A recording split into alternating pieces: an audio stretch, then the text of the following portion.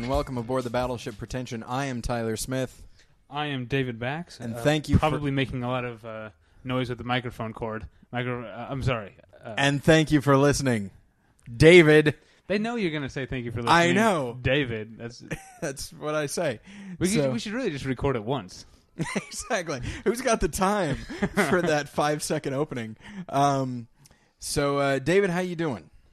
My life has been insane lately. It's just today, the day of recording is June 1st. That's right. The end of May brought the end of most of my immediate problems. Okay. But basically, May in general, specifically the last half, but most of May, my life was in complete disarray. Now, why is that, David? Because Teresa and I sort of moved. We definitely moved. We didn't just Yeah, sort there's of no question about it. But we moved sort of on a whim. Yeah. Like we knew we wanted to move, and we were looking at places, and then we found this place, and we were like, "Oh, this is great. Let's take it." And then, like that afternoon, we had it, and then we realized, "Oh fuck, well, now I got to move in here." We don't have anything packed or anything ready, to move in. So basically, and that was like May 14th or so, and basically we sort of were balancing our work lives and our very, very busy social calendars, of course, with trying to move it. We had 2 apartments, like some of our shit was there and some of our shit was here, and then we had to go clean that place up to get our security deposit back, which we did very well. Nice. Yeah, that place is almost ready to move in right now. All right. Not that I recommend it. No, it was an okay place. Yeah, it brought us more than a year of Battleship Pretension. It sure did. I'm gonna miss the old place. I'm interested to see what the acoustics are going to be like in the new place, because it's got hardwood floors. Yeah, none of that bullshit carpeting anymore. All through every apartment I had when I lived in Chicago, which was every apartment I had, up until I got here, it was hardwood floors. And so when we first, I guess our second apartment together, your bedroom had carpeting. That's right. It but did. Yeah, the rest I didn't have to deal with any of that. And so when we found the place here, it was a cool place. It was fairly spacious for the money, and we were like, "Oh, cool, carpeting. We never had that." Yeah. Holy shit! Within like a month, we knew that carpeting is a pain in the ass. Why I does like anyone carpeting. Like it? Really? I enjoy it. But you even having a pet, because we have 2 pets, and yeah. I feel like having the 2 pets, and I'm somewhat allergic to the pets that I have. Yes. It was horrible. It just held everything in. It made it hotter when it was hot outside. It got stained and nasty. It's very difficult to clean carpet, whereas it's very easy to clean wood. I suppose I feel like maybe my liking of carpet does come from hardwood floors in Chicago, because. By the way, we're now sponsored by HGTV. Now, David, are you going to flip this apartment? No, because in Chicago it's like it's raining, it's snowing. You walk, when you get home, you got to walk through all that. You get home, you take off your shoes, or maybe you don't want to, or maybe somebody, often me, admittedly, does not take off his shoes because he's wearing very baggy pants, and oh man, now my socks are all wet because my pants are wet and my shoes are off. And also, they keep my feet warm. It's cold. Right. And so, there'd be puddles on the wood, and the carpet would just soak that up. But then the carpet's going to get stained and mildewy. Whatever. It's fine. I've never had a security deposit refused. But you have a wife. Doesn't she get angry that you're leaving? Well, now we live in Chicago, and honestly, you don't really have to worry about the rain and sleet and snow. Did you say now that much. we live in Chicago? I'm sorry, California. Right. LA. They both start with C. Right, exactly. Yeah. Connecticut. I occasionally think that I live in Calcutta, actually. With that old apartment, I understand. I get it. Because it was messy and full of leprosy. But anyway, so now, David, we got some business to take care of real quick. Did we? Yeah. So first off, thanks to Stephen Reedy for being on the show. That was a lot of fun. Thanks to Jimmy Pardo, of course, last week. And David, I'm nervous. We've had a 3-week break at this point. Listeners know that we record our guest episodes pretty far in advance. Yeah. So we took that break from my point of view mostly because of all the shit that was going on in my life. Right. But nonetheless, we would have been sitting like perched atop boxes of of dishes and stuff. So I'm worried. I feel like we're going to be a little rusty here. I think maybe we already are. Talking about carpeting. Yeah. No, I feel smooth, and I'll say why, because we had a little warm up today. That's true. Yes. Yeah, we're gonna probably ours also go up first. Probably. Yeah. We're gonna be on the Paul Goebel show again. Yes. Which we've done many times. We're probably their favorite. Guest. You know what? Yeah, I bet. So, considering that, I'll say this. To my knowledge, they've only ever had like people that they knew previously on the show. Uh-huh. I think we're the only people that have ever been on that they didn't know before having us on, and they keep asking us. They keep asking us back. They like us, David. Yeah, it was good because we talked about Lost. That's right. And I've been, with all the busyness and stuff, I've been a very bad movie nerd. I have not been to the movies or even watched very many DVDs lately, but I've been a very loyal TV nerd. Yeah. I can talk at length about the season finales of Lost or CSI or Desperate Housewives. I'm finally catching up on Battlestar Galactica. I'm doing what needs to be done in the TV department. I personally am all caught up on Lost, but my wife Jen, God bless her, I love her. She's awesome. Because here's the deal: we were at a friend's house and he owned the first season. And I said, you know what, honey? We've got the first season here. I think you'll like Lost. Let's give it a shot. And she's like, all right, I'll sit through the first season. And she did not like the first season. She just had a hard time. I think she likes it now. Yeah. But she just had a hard time just accepting all the craziness. Right. You know?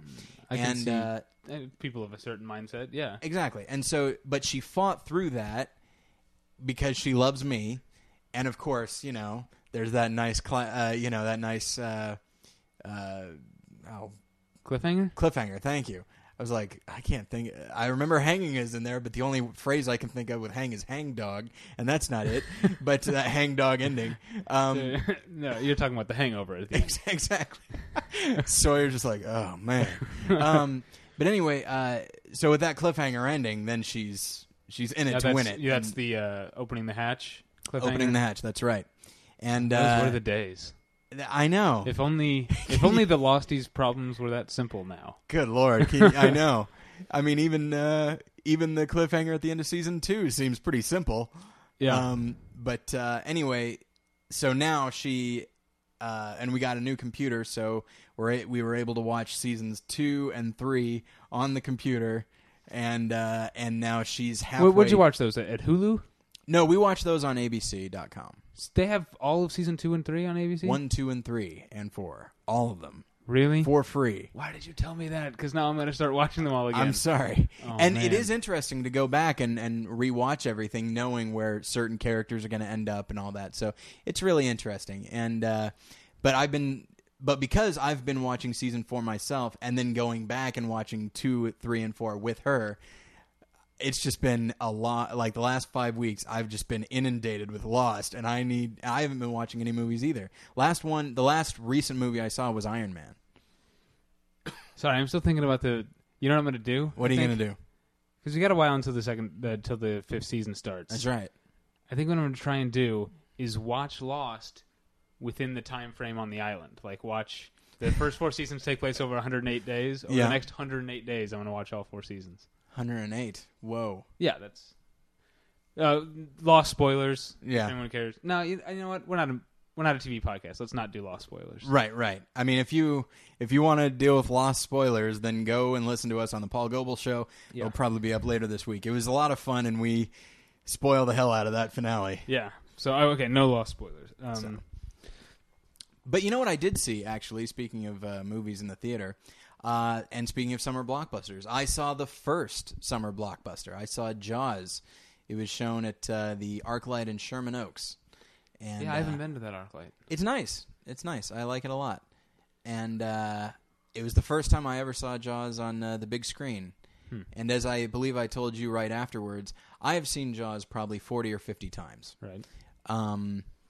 And on a fair, my TV is fairly large, and I've seen it on your TV, which is also pretty big, and it's just like, and yet somehow seeing it on the big screen, it's not like I was in the front row either. I mean, really, as far as perspective goes, the screen probably wasn't any bigger than my TV now from where I was sitting.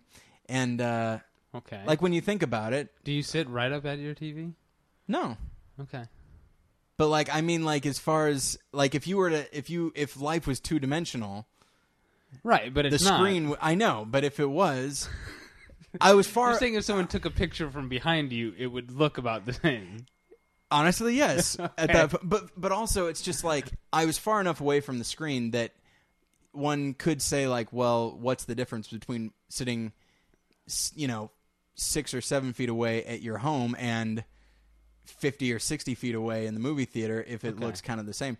And yet somehow I noticed so much more stuff in the theater. And this is a movie I've seen, as I said, 40, 50 times.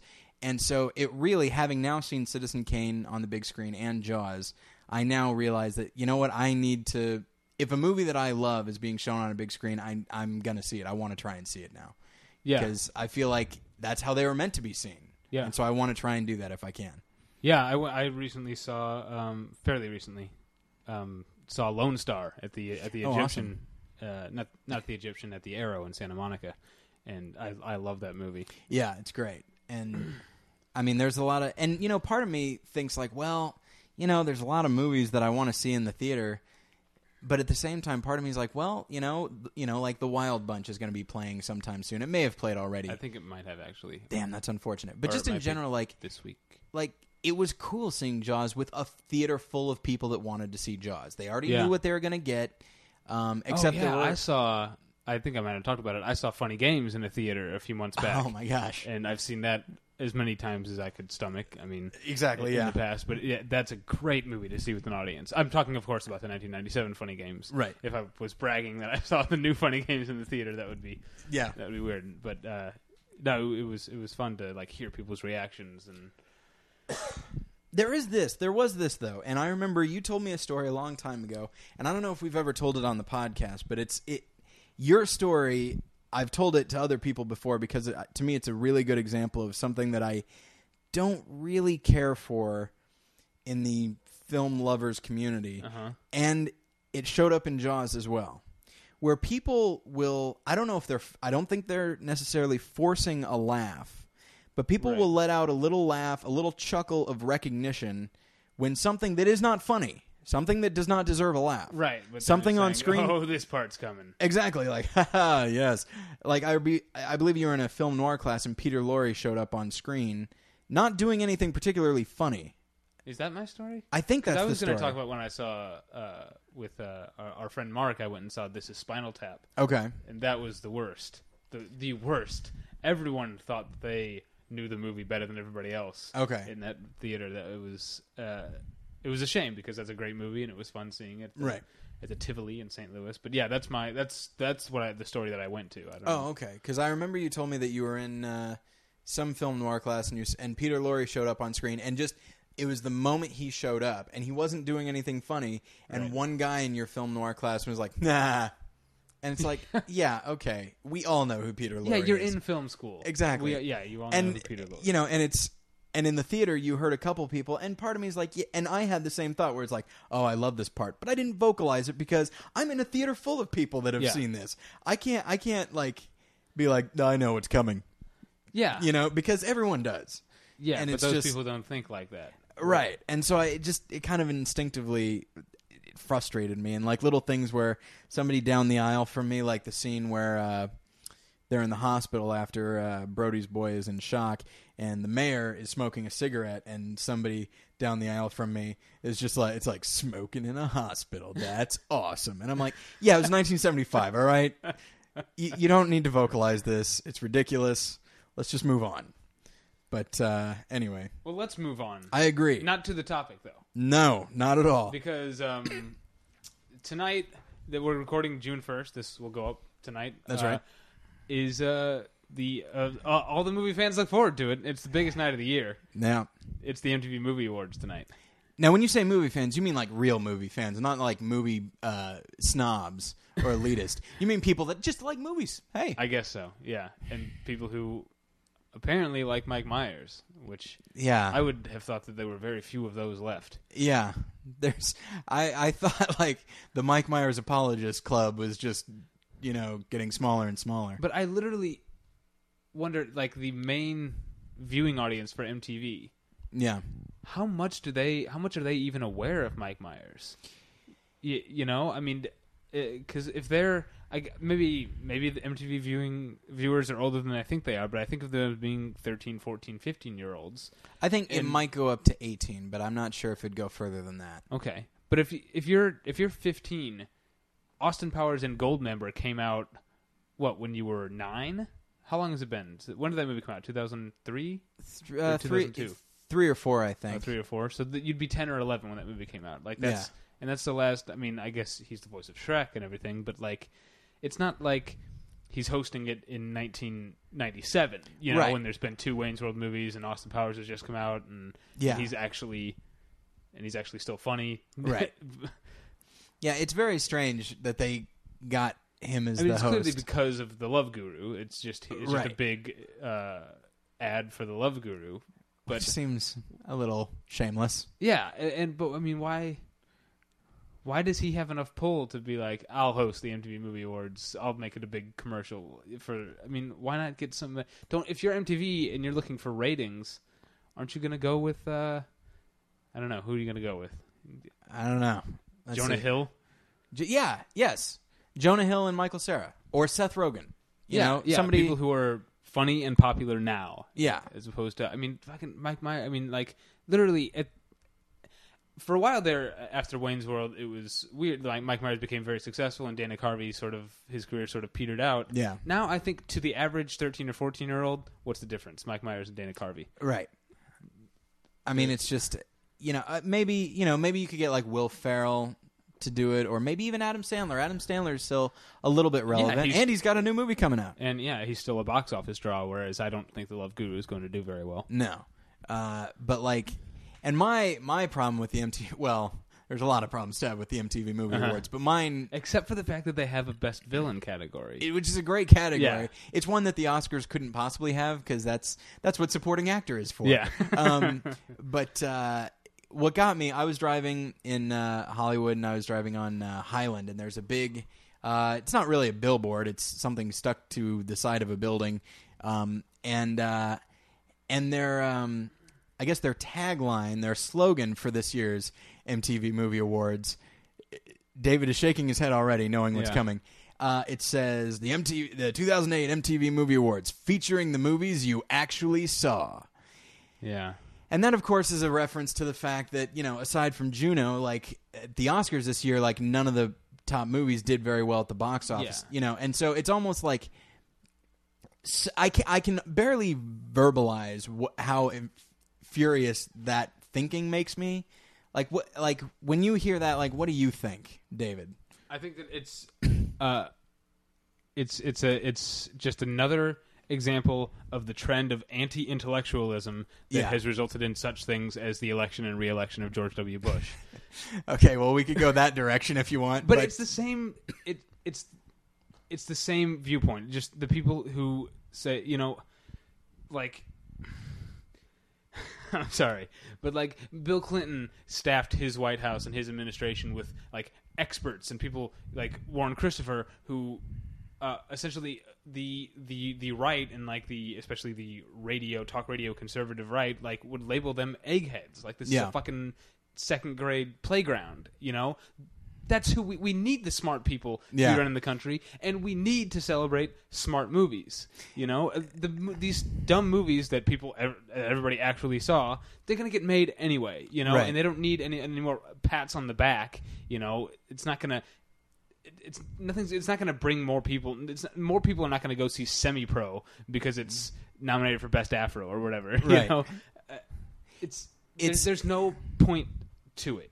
Now, actually, when I first, it's weird that I kind of made fun of the fact that you instantly went somewhere political with it, because when I first saw it, I thought of something that you told me from The West Wing, where somebody was supposed to go to like an opera or something, and instead went to a baseball game. What was the story with that? Well, I mean, I'm not going to go. It's from the 3rd season, and Martin Sheen is running against James Brolin. James Brolin is a George W. Bush stand-in. Yeah. There's not a lot of secrets about that. And they're supposed to both be at this opera, or this, I mean, it was just a musical. I think it was an opera. and James Brolin canceled at the last minute to go to a baseball game instead because that's how real Americans get their entertainment. And he later in the episode he repeats that talking point to Martin Sheen, and Martin Sheen at first he just dismisses it. He's like, yeah, I heard that, and he's like, no, wait. He stops and gives him a speech and this is true. There's a player for, I'm not a big baseball guy, so I think it's the Yankees, but there's a player for. There's a classically trained guitarist who plays baseball for a pro sports team. That's true. And he's saying, why can't it be both? Why do you have to separate that real Americans like dumb stuff, or not dumb stuff, but not intellectual stuff, right? And to be an intellectual is somehow anti-American, or that seeking to better yourself intellectually is un-American. I mean, it just everything about the MTV Movie Awards. I believe there was a time. I just said I wasn't going to do a big description of the West Wing episode, and I just did. That was fine. I asked you to, and that's kind of what I was thinking of. Is just literally just kind of making just kind of drawing a line and saying all right, yeah, it's like the Oscars are about these stupid intellectual smart movies. Whatever. You didn't see them. Neither did I. We went and saw Transformers while these morons were off seeing No Country for Old Men. Whatever the hell that is. More like... I don't think those movies were out at the same time. Probably not, but whatever. We were renting Transformers and watching it for the third time while this moron was seeing No Country for Old Men. But it's... Here, listen to this. The first few years of the MTV Movie Awards, I think one of those years it was hosted by Dennis Miller. Uh-huh. You know what I mean? Yeah. They were at the time they were trying to be kind of hip and trendy and kind of, that kind of cynical cool, and now they've just gone so far. Now it's just I can't even describe what the MTV Movie Awards are now.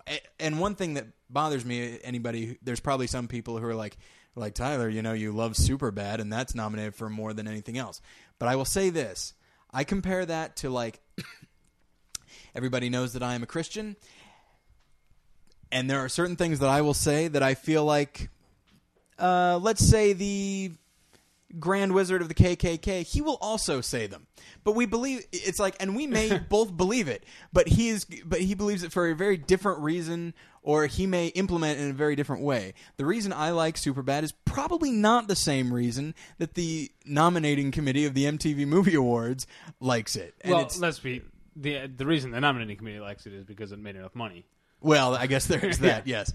But I hate the attitude. It's almost it's like some book. It's like some award show that's supposed to be for books, and then somebody they have the attitude. It's just well, look, nobody reads books, so let's just start honoring Maxim. Yeah. I don't know. It's just it's well, what, can't we just nominate really good books because that's what we're supposed to be? It's whatever. Nobody reads books. Maxim. Yeah, that's what we. It bothers me. Like I said, it bothers me so much that I've been talking a lot, and I still feel like I cannot verbalize exactly just the mentality behind it because I don't understand it.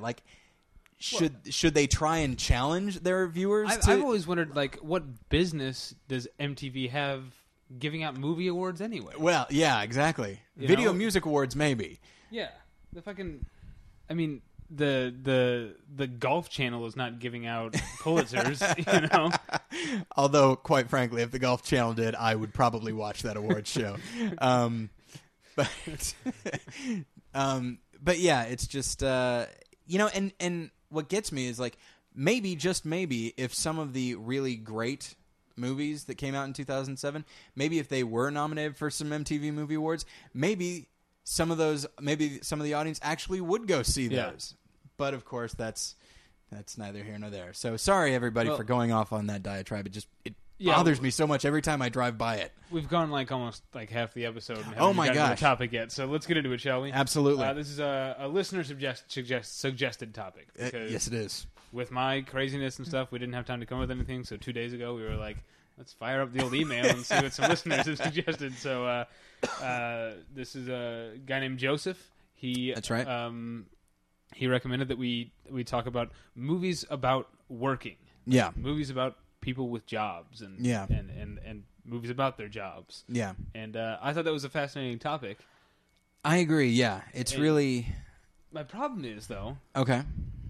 I still think it's a fascinating topic, but I realized in doing a little bit of research, there are far more movies about white collar work, office work, Yeah. which can be, anyway, I'll get to this later.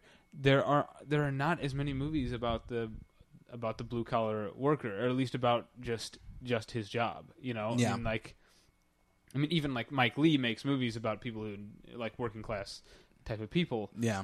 But it's not about the process of their job. Right. And I think the first movie that leapt to mind, oddly enough, because you think of this as a white collar movie, is Wall Street. Yeah. But mostly because of Martin Sheen's character.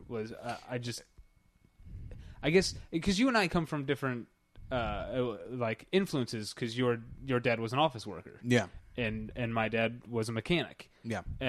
And I'm not. I don't mean to. I'm not going to be James Brolin here and say that there's some difference, because there's just as much toil and honor in office work. Yeah. But Wall Street was probably one of the first R-rated movies I ever saw, which is weird. It wasn't Good for you. It wasn't Terminator 2 or anything. It was I saw Wall Street, and I responded so strongly to Martin Sheen's character. He reminded me so much of my dad. Yeah, I could see that. That was literally when I read Joseph's email and we decided to do this. That was the first movie that came to mind. And it's interesting because I feel like much the same, only because my dad, he worked for sorry everybody, worked for oil companies. He worked for Texaco Oil, and then after 23 years absolutely hated everything they stood for and quit and worked construction for one summer, and then started working at an electric company. That's badass. That's it's one of those moments where I'm just like, wow, my dad, he's pretty cool. Yeah. Good for him. And I think it really does say something that when he would come home, he was working a road crew in Missouri in the summer. So he would come home, quite frankly, reeking, as anybody would. And it's just sweat pouring down his forehead. And yet somehow that was when he was at his happiest. So my dad tended to like movies. I mean, I mentioned this, when we talked about Glengarry Glen Ross a long time ago. My dad tended to like movies about kind of somewhat white-collar jobs or jobs that offer just so much money and all that, but just show that it's these things, they'll give you a lot of money, but they are going to require so much of you, maybe not necessarily physically, but emotionally and mentally and all that. And he loved movies like that, that had that as a theme, and I think he kind of passed that along to me. And so... Speaking of, I remember there were several times when I would go to my dad's office and help him organize things, and he'd be like, all right, here's $20 and that kind of thing. And while I was there, I would sometimes go and go to the vending machine, go to the little vending machine area and see coworkers interacting. And so when we talked about, you first thought of Martin Sheen, I thought of Bill Lumbergh from Office Space, because that movie gets it so it's satirical, of course. Right. It gets it so right. I mean, just that. I mean, I just saw these two office workers very casually, but everything they said was so superficial. So it was clear. It's I'm only talking to you because you happen to be here. I would never associate with you in my real life. And they were just being so fake with each other because they had to be. And it's just, I feel like Office Space, as far as movies about working, especially just the soullessness of a white-collar job, I think Office Space, gets it completely right. Yeah. Well, I don't know I had a segue prepared here, but you talk about people who don't, you're talking about people who they go to their jobs, but they're not people that they would associate with. Right. Their job is, in that case, your job is not your life, and that's often treated... Right. That's a topic with Office Space and a lot of movies. Because a lot of people, are about Schmidt. People define themselves by their job. that's why this here's a movie that's not really about working, but that part of it really impresses me is American Splendor. Oh, because yeah. he has this pretty like boring, mindless job, Yeah. but he has no objections to it. Yeah. He just does it, and that he goes in, he puts in his 8 hours a day, and that gives him the money and the freedom to live the rest of his life. And in fact, there's one little moment where he like wakes up in a sudden panic and then like calms down, saying, "I got a job." Like he's terrified that he doesn't have one, and of course, economy being what it is and all that. Like I'm sure that's people would love to have a file clerk job that they can just mentally check out at. Like Yeah. I don't know. That's a really good example, and it's interesting. I do love movies about people working much the same way as I like movies featuring scenes where people are eating, because I tend to like movies that are based very much in reality, and in reality people got to eat, people got to work. And it's weird because when I think of movies that just show the general attitude that somebody has while they're working, dealing with their coworkers who they, like I said, probably may not get along with in real life, but they're just kind of making a go of it because they have to, and just who knows what. Like the movies that get it the most right are, oddly enough, like I wrote down Alien. Oh, that's a good idea. I feel like those are a bunch of point. very blue collar workers. Yeah. And you really get the impression they don't like each other, but they'll get along because they've got a job to do. Yeah. And the other one is Pulp Fiction. Just the conversation happening between John Travolta and Samuel L. Jackson. It's the kind of conversation I would have when I worked at Blockbuster. It's just a conversation that really means nothing and accomplishes nothing. Right, but you gotta be with this person for this amount of time. So gotta shoot the shit. And so, like, it just struck me as weird. I mean, it's weird that the dialogue from Pulp Fiction is much the same as, like, the dialogue from Clerks. And yet, these two guys are hitmen, and these two guys work at a convenience store, I mean, and I feel like lately I may have given the impression that I've been coming down pretty hard on Tarantino, but of course, he is great with dialogue. When he's on, nobody's better. And I feel like their interactions in Pulp Fiction. Oh, and there's another one when they're eating breakfast and talking. Right. I love that too. Speaking of Clerks, I wrote it down. Yeah. Because I used to love Clerks so much, and I haven't revisited it lately. Yeah. I feel like I probably wouldn't like it as much as I used to. You certainly wouldn't like it as much as you used to. I'll say that. And when I say used to, I mean like ninth grade. You know, because it's supposed to be about what it's like to work. When I first saw it, I had never worked in a video store. Right. I've still never worked in a convenience store, but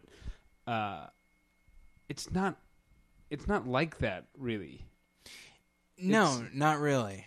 I mean, obviously, there's not people coming in and dying with boners in the bathroom and stuff like that. Right. But I mean, the relationship between the clerks and the customers in that movie is really cynical, and not with any good reason. I mean, I've worked all kinds of retail, and customers can be annoying. Yeah. But that movie is pretending to speak to the heart of something, of being like a 90s slacker, young adult with a nowhere job type of thing, and it's just posturing. Although it does have that's the thing. Like, I watch it now and I look back, I'm like, you know what? Yes. 9th grade, 10th grade me loves this movie. And but the thing is, I can't write it off completely because some of the dialogue is so incredibly well written. But it does have a little bit at the end where Jeff Anderson, Randall, talks about, it's like, we act as if we're so superior. But look, I mean, I don't think it fully realizes what it's trying to say, but it at least acknowledges that it's like, you know what, like, it's weird. It's like, this is the only way that we can make ourselves feel better about this horrible job that we have. Yeah, and I don't like that either. Okay. Because to me, if you have a job and you work at it and you do a good job, there's honor in that. Yeah. And so I don't like either thing. I don't like this over superiority, Yeah. but I also don't like this, a fucking monkey could do our job. Right. No, it's a job. It's part of being American. I mean, obviously people in other countries have jobs, Yeah. but I think like the honor of working is something that's really American. Yeah. And so, and as a patriot, I don't like that speech. It bothers me because you're doing a service. Someone has to work at these convenience stores. Right. Just don't be a prick to the customers. It's not because they're better than you because they don't work your job, but you're not better than them because they're shopping at your store. Right. It's just a job, and Yeah. that movie really bothers me. The more I think about it now. I own it, and I haven't watched it in a while. I bought it used somewhere. I'll lend it to you, and Okay. you let me know what you think. Though it sounds like you remember it fairly well. I probably watched it twice a week when I was in 8th and 9th grade. I really liked it then. Yeah. But okay. Speaking of being American in jobs, I wanted to talk about Modern Times. Oh, okay. The Chaplin movie, and that's what that movie's about, like the sort of factoryization of America. And I feel like because at the time of the Industrial Revolution, America itself was still so young. Yeah. It's become more a part of our identity. Obviously, the Industrial Revolution happened all over the Western world, Right. But it's that movie, Modern Times, and what it's talking about is because we're such a young country, it's so much more a part of our identity. Yeah. And maybe this is just my bias or my point of view because I have never lived anywhere near farms. Yeah. But I feel like, farming is often portrayed as like American, but it feels just in a rustic and a more general sense to me. Whereas going to a factory every day feels very American to me. Yeah, to me, like when I think of like a really just truly American job, I do think of something. Oddly enough, in Chicago, on Clark, just north of Berwyn, there is a shoe store. It's where I bought these shoes right here, David. And these shoe salesmen, they've got their sleeves rolled up. They're like Shelley Levine. They're like Gil from The Simpsons. And they're all like that. It's like an entire store of Gil. Yeah. And it's just, and I look at it's like these are guys just looking to sell a shoe, it's like they're convincing you. It's like, oh, you know what, you should probably get a loafer too, and I have loafers as well. And just, I don't know why, because I loaf in socks, but but it's just like that's oddly enough that's what I think of when I think of like an American job is like where like you wear a tie, but it's not the kind of job where you're gonna make a whole lot of money. I don't know. For some reason, I think of like Glengarry Glen Ross or something like that. You know what else I think of? Probably because it's my favorite movie, but Barton Fink. Because that's Charlie another Meadows. movie. Even though you don't see Charlie Meadows' work, you see the artist work. Yeah. But that's a movie that's almost sort of like relates to that speech in Clerks, because it's almost saying like it's implying that perhaps just having a regular job and being a regular guy is more honorable than being an artist, or at least not less honorable. Yeah. And that's probably another thing that's always spoken to me about that movie, because I think for someone like me or you who grows up with aspirations that are not blue collar or white collar, that are more creative or just more, I don't know, cosmopolitan. I don't know. We have to move to big city big cities and there. I guess there could be. I can see there being an embarrassment attached to coming from working class for other people, but there never was for me. I never felt like, oh, my dad's not a fucking architect or journalist or anything like that. I never felt like I should be embarrassed about the fact that my dad was a mechanic. Which is proud odd of it. because for a long time I felt very embarrassed that I came from an upper middle class family. Really? I felt very like I had to apologize for the fact that we, like if I went to a friend's house and I had cable and they didn't, like Right. I would feel embarrassed and feel like I will not bring anything up. I will not talk about my life at all. I instinctively from a young age just felt like I shouldn't I took the idea of not bragging and ran with it so far that I was apologizing for it. And and that's definitely not the right reaction. But the other thing is, this is going to get a little bit off topic, but essentially, I didn't grow up poor or anything. We had, we got by just fine. I just didn't, I was usually a generation behind video games and just like little stuff like that. Right. I didn't, but I went to high school. Our district encompassed a place. Went to high school with a lot of people who were very well off. Not well off enough to go to public school, private schools, but right. as well off as you can be at a public school.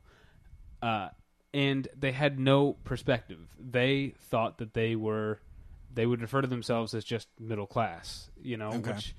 And I've still met people like this, people who grew up very, very rich, but because, of course, they, you're always going to know, especially if you run in those circles, you're going to know someone who has more money than you. Yeah. So they think that they kid themselves that I didn't come from that much money. Right. I hate that. I hate it so much because I have perspective. I know that people were richer than me. I know I had going to that school, I could have been the opposite. I could have walked around thinking that I was poor because I was, by the standards of the people I went to high school with, I almost was. But I have perspective, and why can't they? But I had a friend in Chicago. This is still off topic, but I just want to. He came from money, and he knew it. He knew that he was lucky. Yeah. He knew that I didn't come from money. So, if we were out, he'd fucking pay for my beers every once in a while. Just a good guy like that. People just need to have perspective.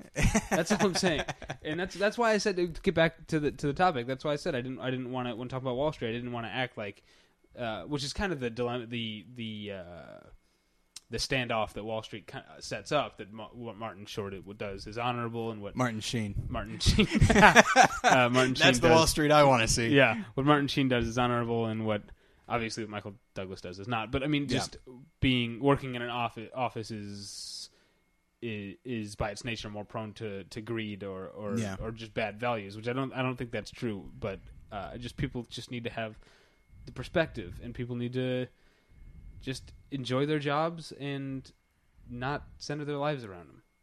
Yeah, it's it's like in Planes, Trains, and Automobiles.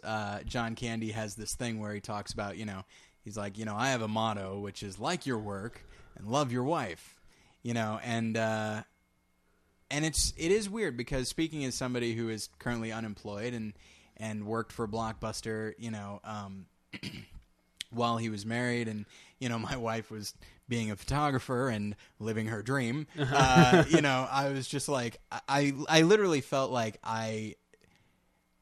not that I had no say in the marriage, because Jen was a really awesome wife and would listen to me if I said something, but that I didn't deserve any say in the marriage. Like, I feel like my dad always kind of had that kind of work ethic. He kind of pushed himself a little too hard, and I feel like that was kind of instilled in my brother and I a little bit. And where literally it's just like, you have this moment where if somebody is defined by their job, what happens when they don't have one? Then all of a sudden, like, I'm not worth anything. Well, this is a perfect segue to a movie that I really wanted to talk about. It's a French movie called Time Out from 2001. Oh, I know the one you're talking about, yeah. Have you seen it? No, I haven't. It's gorgeous. You got to see it. It's basically a movie about a guy who loses his job, and then, but then he doesn't tell his wife, and then every day he just sort of goes through the routine, and he goes and he finds like an office building to just like sit in, and it's like, I think The Box, someone glibly describes it as a ghost story because, but I've been unemployed. At the moment I am sporadically employed because I work freelance and they don't always fucking need me. and that sucks. Yeah. And so I know what it's like to work for a while and then not have a job. And I guess there's a dichotomy to what I've been saying the whole episode, because I feel passionately about this topic. Yeah. That you shouldn't define your life by your work, but at the same time there is a great deal of honor in work. Right. So not having a job to me, you know, I was doing the PA thing where you work for a few months and then you don't work, you know, I would immediately, I would usually have like a week of like, all right, I'm going to catch up on TV, like check the DVR, you know, rent some movies. And then after that, crippling depression. And that's another, Time Out was a movie that really spoke to me for those reasons. You know, and it's interesting. There was several years ago, there was a time when I wanted to write a book, and I wrote a few chapters before I realized, like, oh my gosh, this has suddenly become very beyond me. Where I wanted to examine masculinity in film, and so of course there's going to be a big chapter of about working. You know, because so far every movie we've talked about, I feel like almost, not all of them, but almost any movie that deals head on with working, whether it be blue collar or white collar jobs, it's probably going to be told from a male perspective. Yeah. You know, with a couple of exceptions, you know, like 9 to 5, which I actually haven't seen. Yeah, I wrote down Working Girl, which I haven't seen. Aaron Brockovich, North Country. I didn't think about Aaron Brockovich. I wrote down some movies, Faye Dunaway and Network, even though it's a satire. I mean, that's a sexist would say that she's acting masculine in that movie. Yeah. But I like, that's one of the many things I like about Network is that is that you have a woman in that role, and it's not. I mean, I guess for the love affair part, she has to be a woman, or I guess it could be gay, whatever. I'm rambling here, but another one. Did you have something else you wanted to say? But like, I don't know. Like, I mean, it's just, I feel like most examinations of like in film of like working and what that does to you and defining yourself by work, I feel like it's a predominantly, I don't want to speak in absolute terms, I feel like it's a predominantly male trait. Like, it makes me wonder, with the exception of somebody like Faye Dunaway in Network or Annette Bening in American Beauty, I feel like somebody like Aaron Brockovich, even though I don't care for the movie, like, she's able to give her job the proper perspective, whereas, like, you know, somebody, you know, like another, let's see, let me look at almost any other character, any other male character, even if they have a family, it's all about work, you know, and I feel like, I don't know, it's interesting. I'm not, like, I don't want to make any broad statements, but I wonder if it's just a male problem, not even just in movies, but just in general, of just absolutely defining yourself by work. I think it's a human problem that has, because of the patriarchal nature of our society, has mostly afflicted males. Okay. Speaking of sexism, women in the workplace, I want to talk about a movie that I fucking hate. Okay. Which is based on a book that I have no intention of reading. It's called Disclosure with Demi Moore and Michael Douglas, and to me it's a vile movie. Okay, I've not seen it, and I've not read the book either. Okay, well, Jurassic Park aside, Michael Crichton, I think, is probably kind of a prick. He comes across like a prick to me. Yeah, I do remember, and before I say this, I do not want any emails about this, all right? Yes, I am a Christian. Yes, I believe in evolution. So don't get me wrong, all right? But in the Jurassic Park sequel, he spends literally a chapter. Have you read the sequel, The Lost World? No. He spends an entire chapter, particularly long one too, in which Malcolm just starts defending evolution to another character who incidentally didn't ask, and just goes off. And it's basically page after page as if it's one long monologue. And it's clearly Michael Crichton writing to anybody who would criticize him.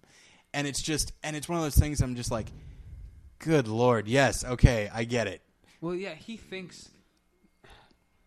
I don't know about then, but I know now, he thinks that he's a fucking, like, political expert on things because he doesn't believe in global warming, and because he's a celebrity. The Republicans have called him before the Senate a million fucking times to talk about global warming, even though there are literally thousands upon thousands of Americans who are more informed to talk about global warming. But because he agrees with them and he's a celebrity, he gets to go to the Senate all the time and talk about his fucking thick-headed ideas against global warming.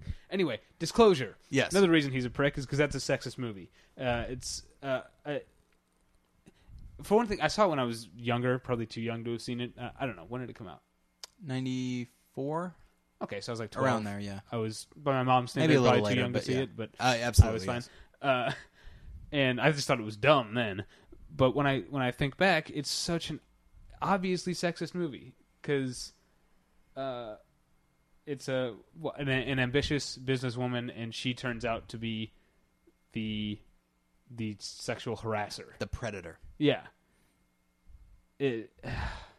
It's just she you know, because she obviously there's a whole story, and people assume that I'm not remembering it very well, but they assume that Michael Douglas is the harasser. Right. Really, it's her because she's a ball busting bitch or whatever. So it's like, not only does she want my job, she wants my nuts too. That's. And here's the thing: it's like, now, if you're going to make a movie about the idea of harassment as like, witch hunt or something like that, where literally you can simply say somebody harassed you and that's kind of enough.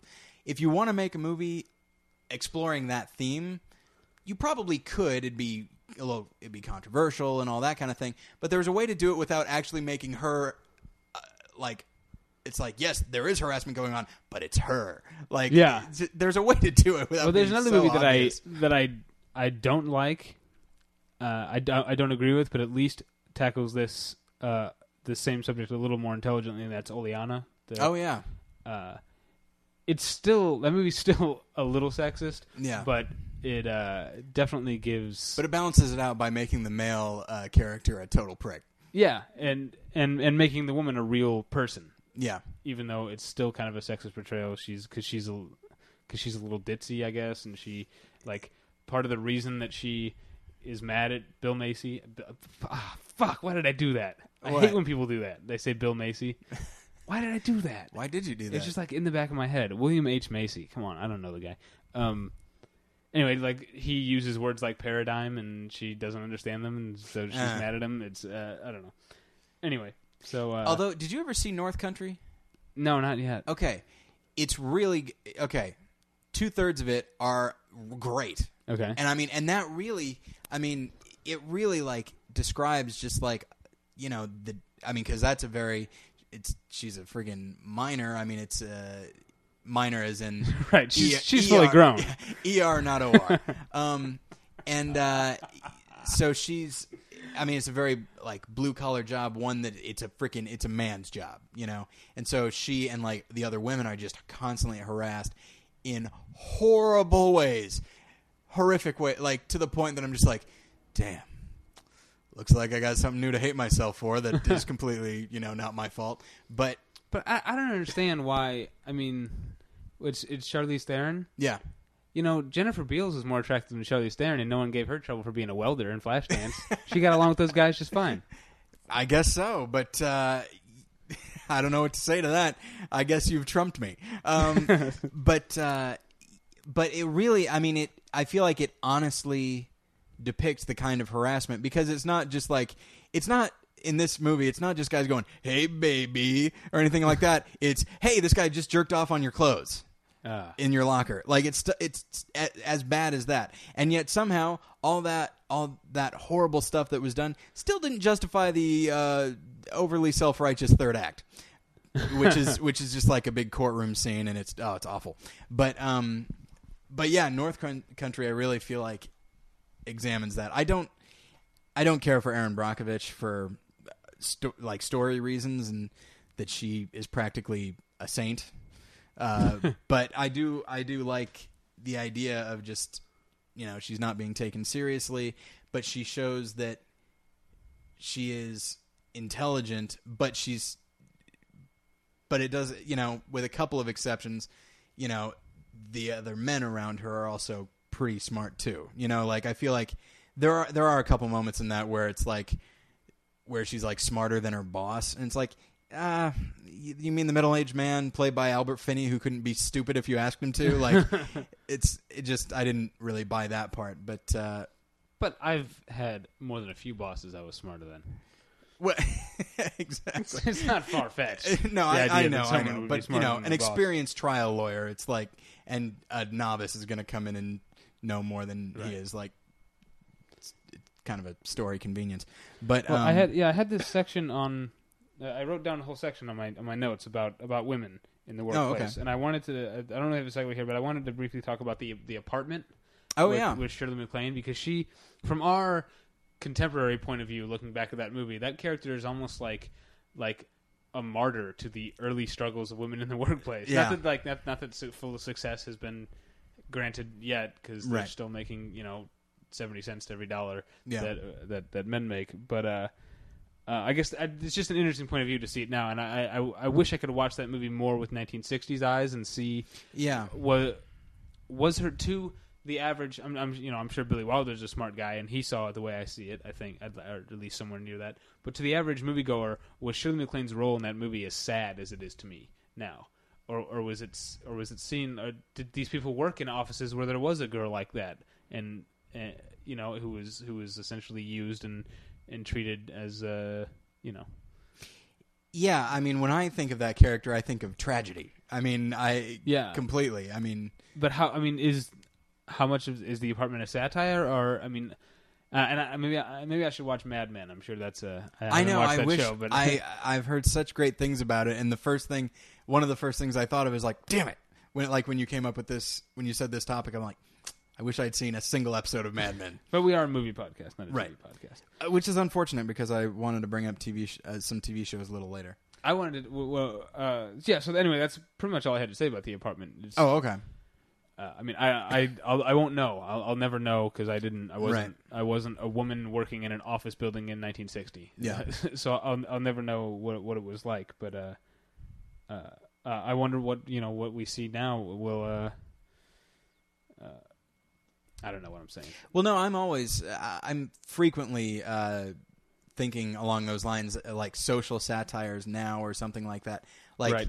20, 30, 40 years from now, like, are people going to look back on something that you and I view as just very subtle and very, it's just like, hey, we're just showing things how they are. And they look, and 40 years from now, they look back and they're just like, good Lord, they beat you over the head with it. It's like, why don't you just put her on a cross or something? Right. But yeah, I'm someday we're going to do an episode about like just how movies and actors and genres now will be viewed in the future. It's something I'm fascinated by. Well, let me segue into TV for you. Okay, we're getting close to the end of the show, but this whole thing is that you talked about. You like movies where people go to work. Yeah, and I want to talk about. I don't know how if I've really said this on the show, but one of my favorite TV shows that's running right now is Desperate Housewives. Oh, okay. I'll defend it. You can't email. Don't email Tyler about the other thing, but you can email me about Desperate Housewives. I'll debate you if you are one of those people who thinks you're too good for it because it stars chicks or whatever. And it's a satirical show, so I shouldn't really hold it to any measure of realism. But it does bother me that no one ever goes to work on that show. They have jobs, except of course for Tom and Lynette. That's Felicity Huffman and the guy who plays Tom. They go to work, and it shows them at work, and some of their problems come from work, and that's great. But like Edie, she's a real estate agent. She should be gone most of it. Instead, she's sitting around drinking. Yeah, that's wine. a hard job. It requires you to be gone a lot of the time. Yeah, but she's sitting around luring men into her spider web with a glass of wine. But it doesn't. I guess I'm holding it up as an example, but it's not the best one because it's a satirical show, and it's kind of okay for that. Yeah. So anyway, what did you want to say about television? I feel like now is a really good time as far as like documentary shows for showing real workers, like real jobs. Like, I mean, on the Discovery Channel alone, you've got Deadliest Catch, you've got Verminators, you've got Dirty Jobs. Right. These are all, they really show like I'm fascinated because like you watch Dirty Jobs and you're like, I didn't even know this was a job. I didn't even know such a thing. It's like I guess I didn't assume that bells were just willed into existence. Somebody has to make them, but like, and it's just fascinating when you see like you see Mike Rowe go into a factory that employs like 50 people or like 100 people. It's like the backbone of the town, and you're just like, man. These people's lives are built around building bells. Yeah. And that's the thing. At no point, and this is the smart thing that Discovery Channel does with all their shows. It never condescends. Mike Rowe especially never makes fun of these people's jobs. Yeah. In fact, he always you can always tell he has a great deal of admiration for these people for they're just going to work. They're just making a living. I don't watch the show regularly, but Mike Rowe has really grown on me. I didn't like him at first because I thought he was kind of corny.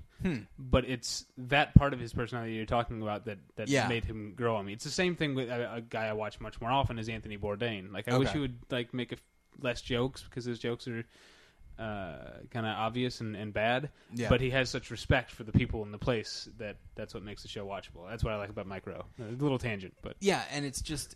And then like I just watched that show Verminators. Yeah, you were telling me about it. And it's just it's fascinating because just when you think of somebody, it's like, oh, an exterminator, they go and they kill things, right? And yes, they do. But then you watch and you're like, this job is hard. Like and I really feel like you could go to any job. I mean, video store clerk, stock boy at a grocery store. Any job can seem hard and interesting, and I think Discovery Channel, I'd say to a slightly lesser extent, National Geographic, which is what America's Port is on. And don't they also have the Ice Road Truckers? Is that on National Geographic? Oh, I don't remember, but I've never seen the show. I've never seen it either, but I've heard it's amazing. It looks pretty awesome.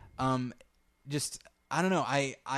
It's something that those channels really get. Like now is a really good time for that kind of reality TV where they just realize like Deadliest Catch I never even knew that was a thing. And in point of fact, you watch the show and people die during the show. I mean it's fascinating, and these are just fishermen, something that seems easy and boring, and it's incredibly exciting and life-threatening, and it's really it's amazing. I love stuff about working. I mean, it's just when they do it right, you can be fascinated with any job, and as you say, you can kind of see the nobility in it. Yeah, and a job is a process, and a process is a story, and so there's drama inherent in anybody's job because everybody's job is a daily story. Right. On that note, I think that's pretty good. I think we should wrap it up. Thanks for listening. Any emails, of course, battleshippretension@hotmail.com. And thanks, everybody, for listening. Bye. Bye.